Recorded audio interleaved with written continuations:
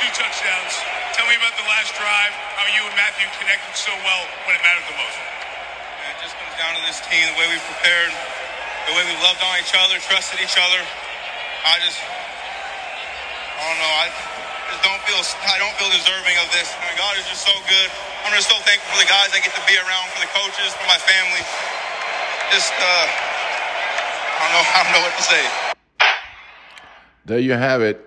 The Los Angeles Rams are the champions of football after a dramatic fourth-quarter comeback, beating the Cincinnati Bengals 23-20 in Super Bowl 56. NFL Offensive Player of the Year, Cooper Kupp wins the Most Valuable Player honors. Cooper Kupp had 99 yards total and 2 touchdowns. The Rams defense sacked quarterback Joe Burrow 7 times. Aaron Donald, Von Miller, both with 2 apiece.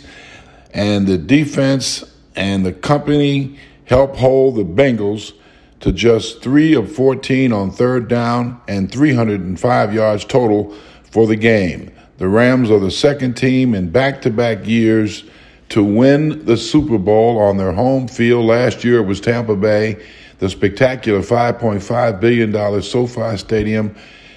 Rams head football coach Sean McVay, at age 36, is the youngest head coach in Super Bowl history to win the World Championship. Quarterback Matthew Stafford was 26 of 40 for 283 yards, and he threw 3 touchdown passes.